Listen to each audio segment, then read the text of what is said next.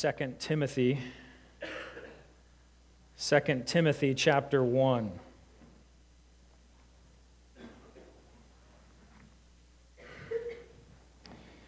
2 Timothy chapter 1, and I will invite you to stand again for the reading of God's Word. We'll be reading verses 6 through 14.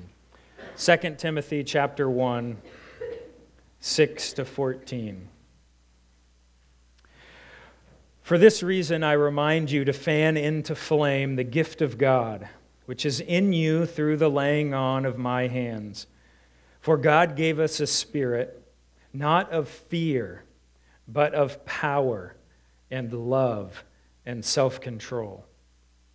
Therefore, do not be ashamed of the testimony about our Lord, nor of me, his prisoner, but share in suffering for the gospel by the power of God, who saved us and called us to a holy calling, not because of our works, but because of his purpose and grace, which he gave us in Christ Jesus before the ages began, and which now has been manifested through the appearing of our Savior Christ Jesus, who abolished death and brought life and immortality to light through the gospel, for which I was appointed a preacher and apostle and teacher, which is why I suffer as I do.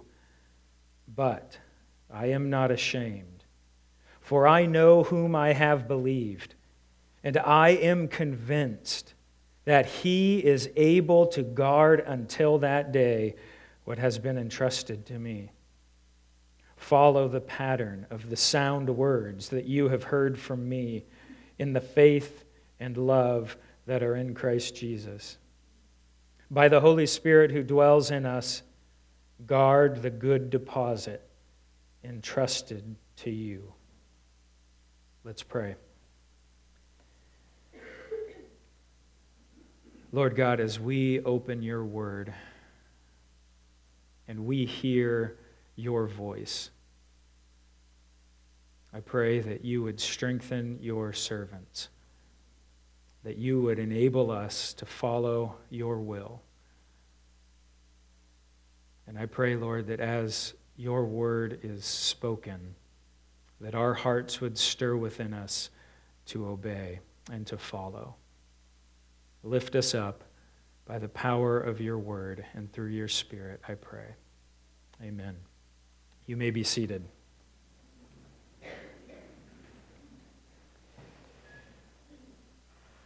We have been in this portion of 2 Timothy now for 3 weeks. When Pastor Jeremy began it, he did not anticipate it being a 3-week series, but it has turned into it. And I think this section is worthy of the time that we've given to it. What I hope to accomplish this morning is to wrap up, in a sense, this section. And by looking at the whole section, I hope that even the parts that we've talked about in the weeks past will come into greater clarity. This is a powerful section of Scripture, and it is focused upon suffering. I was taught the 4 spiritual laws when I was in college as a way of quickly sharing the gospel. Very helpful, nice to have kind of a canned, packaged way of presenting the gospel. But I remember being told, when you meet someone who's not a Christian, you want to start with this: God loves you and has a wonderful plan for your life. Now, I agree with that. God loves you and he has a wonderful plan for your life. But that paints a picture to me of ease, of peace, prosperity, lack of conflict. And if that's what we're telling a non-believer and a non-Christian, I don't think that we're giving them an accurate picture of the gospel. When Christ called to the crowds, he said, "If anyone would come after me and be my disciple, let him take up his cross." And a cross is a symbol of torment, torture, persecution, and shame. And there is a very real sense in which you cannot enter the kingdom apart from suffering. And so, while that suffering is ultimately a wonderful plan for your life, I would not want to give the impression that coming to Christ means your problems will be solved, everything will be easier, and everything that you wish for currently, you will get. The book of 2 Timothy is spotted throughout with references to suffering and to persecution. Look at 2 Timothy chapter 3 and verse 12.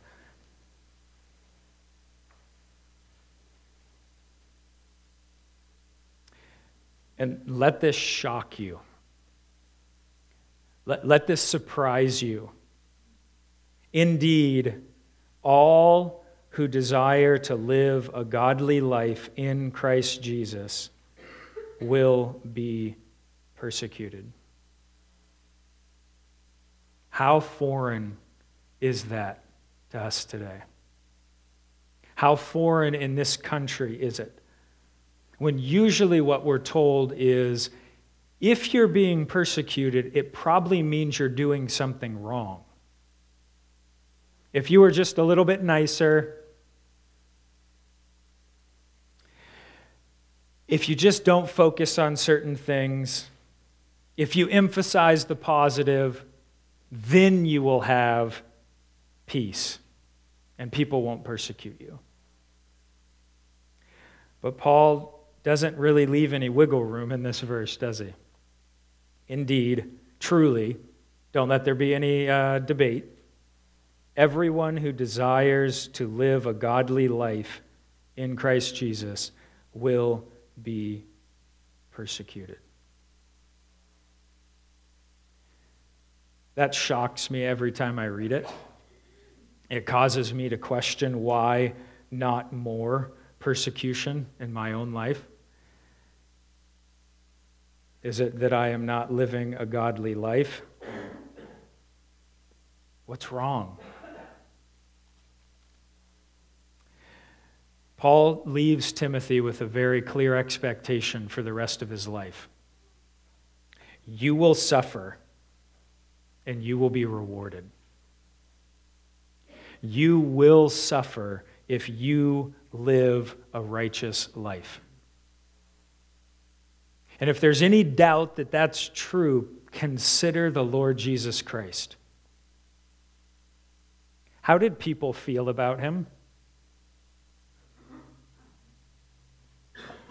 At a distance, didn't they kind of like him?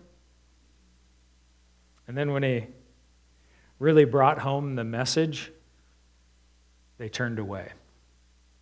Not just did they turn away, they turned back in order to kill him. If the righteous, spotless Son of God was not loved but hated by the world, then what should we expect in our own lives? That everyone loves us? That everyone likes us? No. We're told to expect suffering.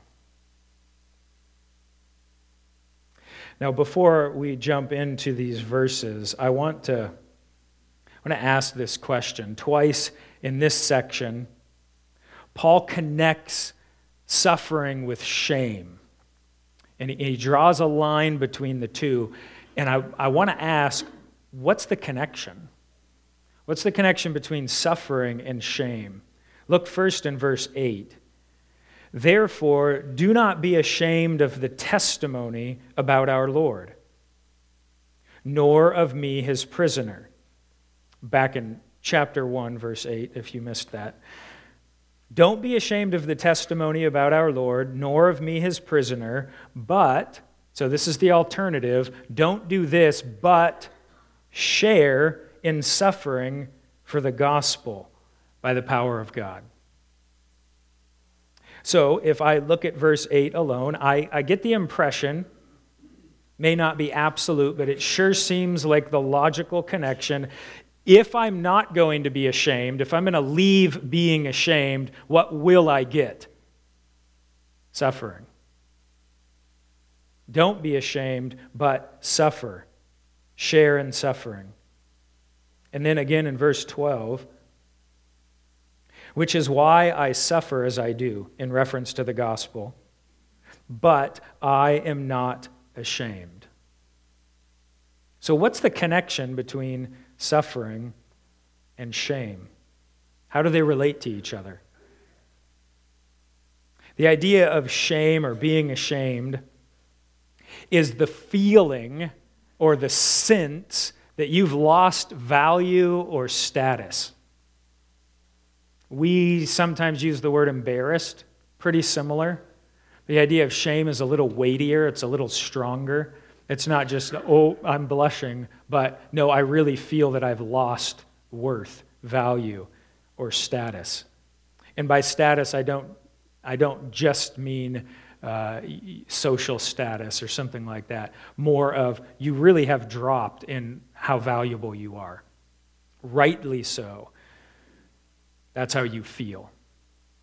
Now, then the question comes up in verse 8, why would anyone feel ashamed? Why would anyone feel like they've lost status because of the testimony of Jesus Christ?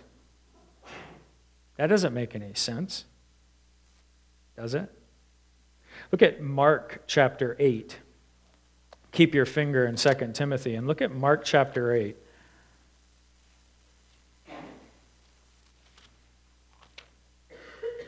In verse 38. Mark 8:38. Listen to these words.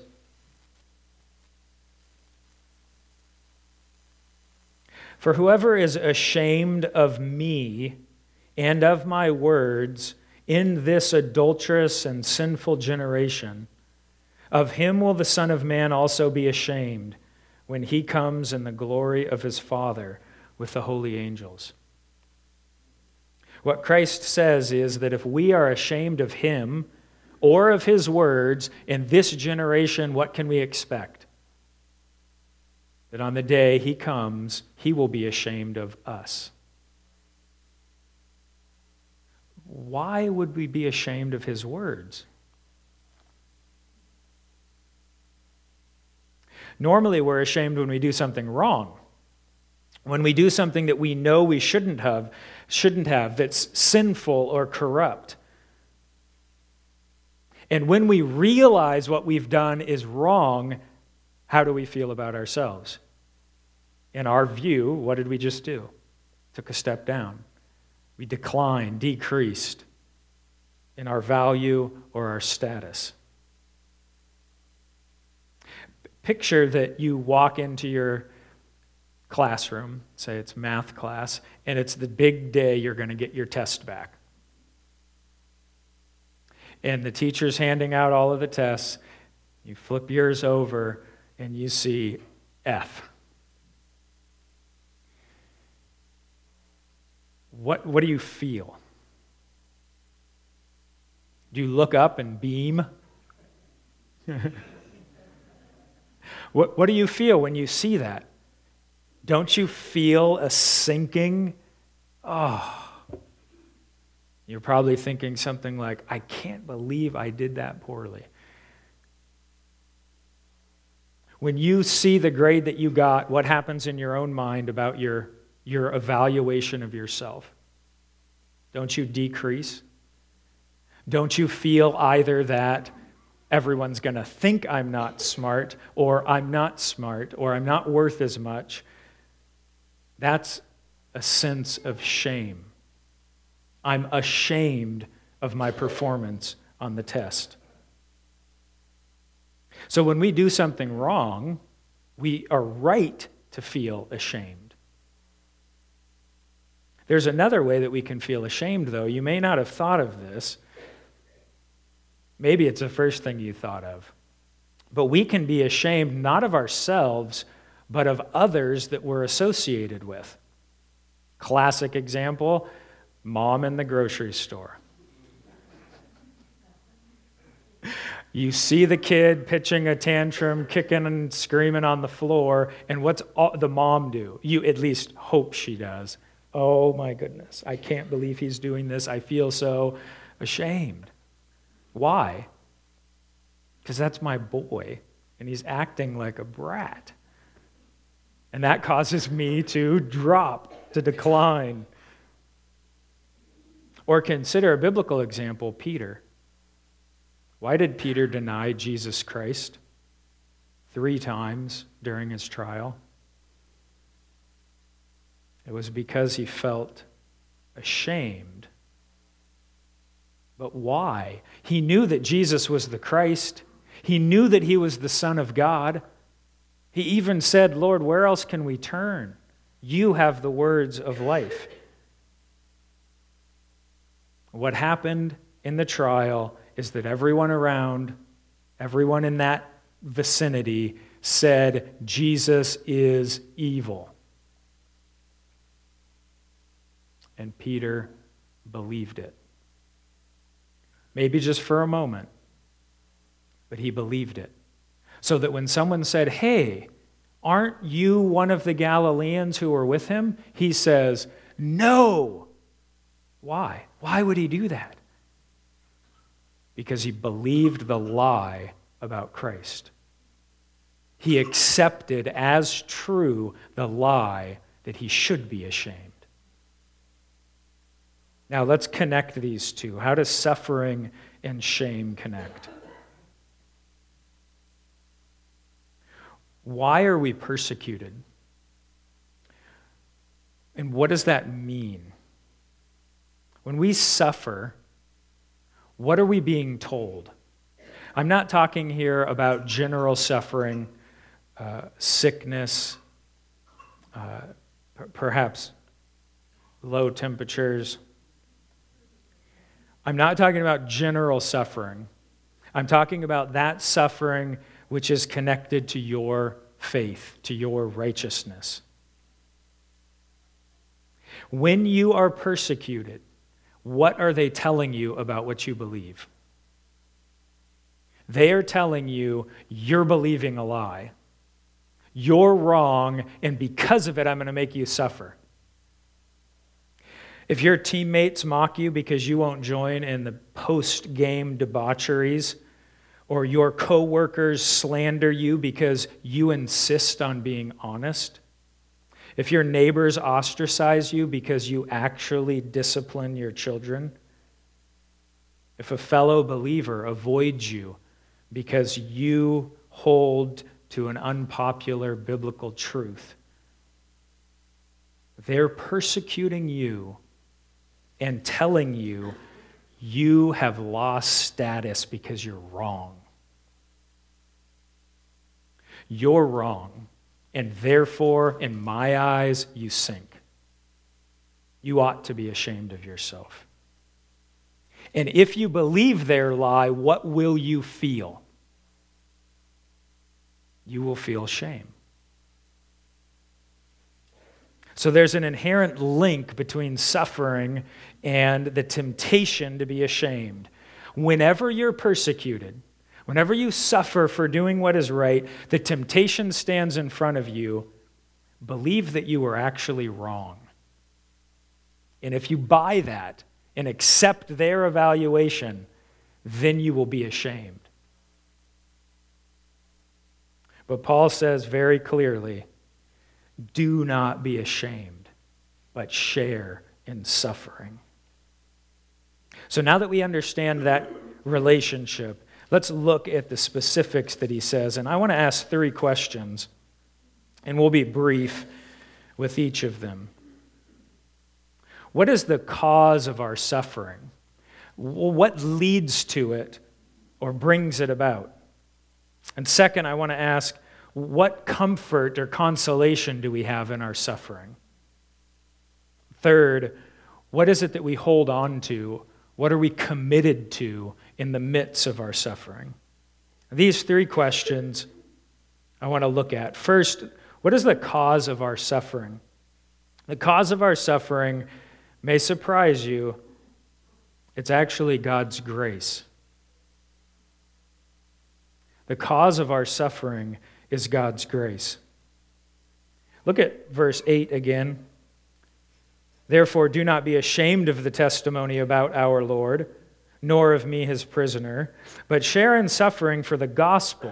Why are we suffering? For the gospel. In verses 9 all the way down through 11 or 10, he explains what the gospel is. That's the reason we suffer. Well, what is the gospel? Is it a burden or is it a grace? Isn't it a grace? When you are preparing for a game, if you are on the football field or the basketball court, what do you have to do before game time?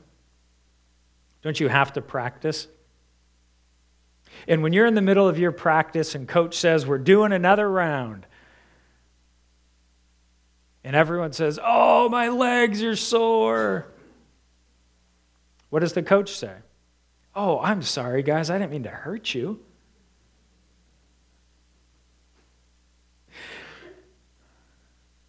Has there ever been an athlete who excelled because he didn't suffer? If you want to be able to lift more weights, if you want to be stronger, what do you have to do? You have to hurt. You have to suffer. What was the saying in the 80s, I think it was? No pain, no gain. Well, that's true in a lot of ways.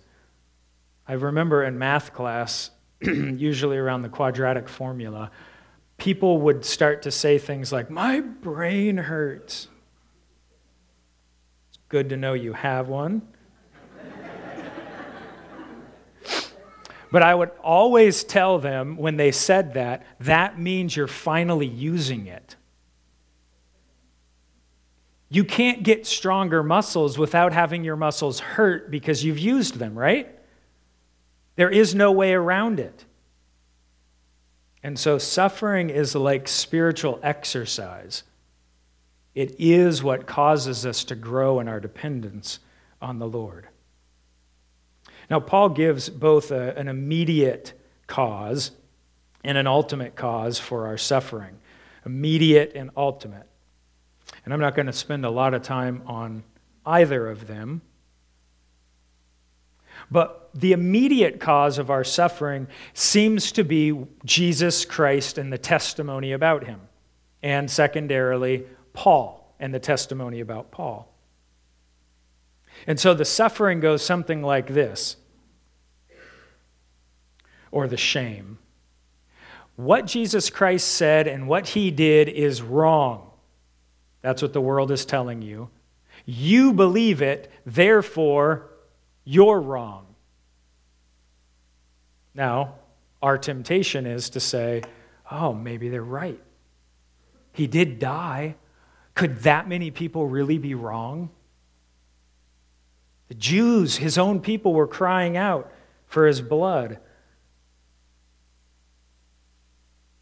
And so what Jesus Christ did and what is taught about him is the immediate cause for the shame and the suffering. And Paul says, don't be ashamed. Don't believe the lie that they have told. The second part, the ultimate cause, kind of the foundation of the suffering, is not just the testimony about Christ, but it's how we relate to it. Look at verse 9. Who saved us and called us to a holy calling, not because of our works, but because of his own purpose and grace, which he gave us in Christ Jesus before the ages began. I want to turn just briefly to Luke chapter 4. And I want to show you that our election, which Jeremy explained last week, and I'm not going to explain all over again, but our election, the fact that God chooses some not because some are better, but that God chooses some because of his own purpose. So that no one on the final day can stand up and say, hey, I get some credit here. So glad you saw how good I was, God. Thank you for choosing me. Nobody will boast on that day except in the grace of God. But I want to look at Luke 4 and look at starting in verse 24. And this is Jesus teaching, and listen to what he says. It's pretty remarkable. Verse 24, he said, "Truly I say to you, no prophet is acceptable in his hometown. But in truth I tell you, there were many widows in Israel in the days of Elijah, when the heavens were shut up 3 years and 6 months, and a great famine came over all the land. And Elijah was sent to none of them, but only to Zarephath in the land of Sidon, to a woman who was a widow." Huh? What are you talking about? How does that have anything to do with it?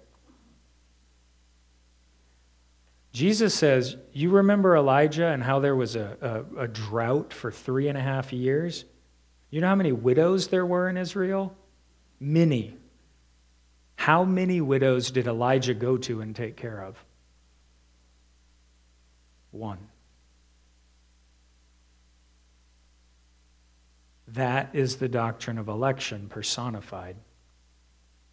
He did not go to every single widow, but to one. Was it because she was better? Of course not. Now look at their response. Verse 28. He says the same thing about the widow Naaman. When they heard these things, all in the synagogue were filled with wrath. And they rose up and drove him out of the town and brought him to the brow of the hill on which their town was built, so that they could throw him down off the cliff. But passing through their midst, he went away. When Jesus explained God's choice includes the Gentiles, the woman in Sidon, and the man who was a Syrian, and he chooses whom he wills for his own purposes, what did they want to do? They wanted to kill him. And so there's a real sense in which the fact that God has chosen some is a cause for the rest to hate them and to persecute them. So the cause of our suffering is God's grace. It's because what God has done for us, we are then persecuted for. It's not because of our, hopefully it is not, but it should not be because of our bad attitudes, our quirky personalities, our failure to do what we're supposed to do. That's not the cause. The cause is the grace that God has poured out on us. Now, the second question I want to look at is, what comfort do we have in our suffering? And the answer is God's power. God's power. Look at verse 13 and 14. Well, just 13 to begin with. I'm sorry, I jumped ahead. 11. "For which I was appointed a preacher and apostle and teacher, which is why I suffer as I do. But I am not ashamed, for I know whom I have believed." The reason I'm not ashamed is because of who I have believed in. "And I am convinced that he is able to guard until that day what has been entrusted to me." And that phrase, "he is able to guard," is the same word, "he is powerful to guard." That is, he's able to, he has enough power to do it. And so it's the power of God that gives us comfort. In Philippians chapter 1, Paul says, "I know that what God has begun in you, the good work that he has begun in you, he will be faithful to carry out until completion at the day of Christ." What's our confidence and our hope, our comfort in the midst of suffering? Who brought us into this deal? Who called us to this life? Who called us to this suffering? And it's not coincidental that at the end of Philippians chapter 1, Paul says, "For you have been chosen not only to believe in him, but to suffer for his sake." So why am I suffering? Because I messed up? If it is, there's not a lot of comfort in that. Your comfort is that God will redeem it. But if you're suffering for righteousness' sake, then our comfort is that God brought us into it. And he will use that like spiritual exercise to cause us to grow into the image of his Son. And even his Son, it is said in Hebrews chapter 2, was made perfect through suffering. Can you believe that? Even our Savior was made perfect by what he suffered. So why are we suffering?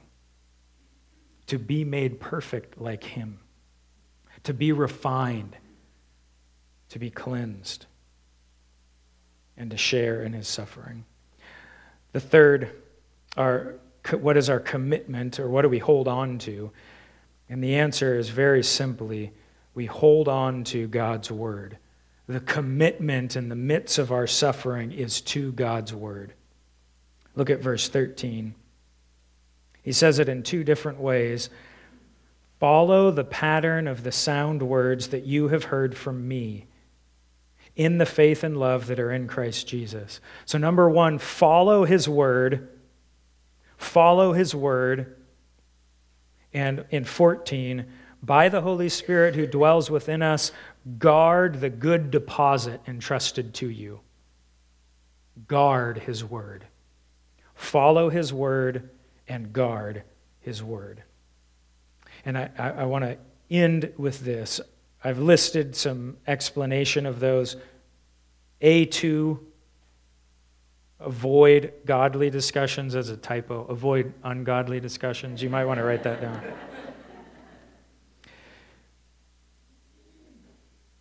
But I want to end with this. Look at verse 12 again. I know whom I have believed, and I am convinced that he's powerful to guard, literally, my deposit. You go into the bank and you make a deposit. And what do you expect that bank to do with your money? Protect it. And what Paul is saying is, I have entrusted myself, I've deposited myself with the Lord. And the reason that I have comfort in the midst of suffering is that I know he is strong enough to keep it, to guard it. You with me? Then when he gets to Timothy, he says, Timothy, you guard the good deposit given to you. So what is our responsibility? God will guard what he has been entrusted with. God will guard our souls. And our responsibility is to guard his word. And ultimately, what that means is everything else that Paul says in this book. It's how to guard and follow his word. But in the midst of our suffering, we don't just bear up. We don't just get through. We hold fast to God's word. And as we do that, our suffering is then put to use. We are made more like Jesus Christ. And what will that lead to? More suffering. And then as we suffer, we hold on to him and are comforted by him, which will make us more and more like his Son. So in conclusion, I just want to share Paul's words from this same chapter. Do not be ashamed of the testimony of our Lord, nor of me his prisoner, but share in suffering for the gospel by the power of God. Let's pray. Heavenly Father, This is a calling to which none of us is worthy. And there is a real sense in which we're hesitant about this suffering. We don't look forward to it. We don't long for it. But we do accept it. And I pray, Lord, that you would help us not to be ashamed of your Son. That on the day he comes, he would not be ashamed of us, but that he would delight in calling us friend and brother. I pray that you would give us the strength to cling to your word in the midst of our suffering, and so be found faithful at your coming. In Christ's name I pray. Amen.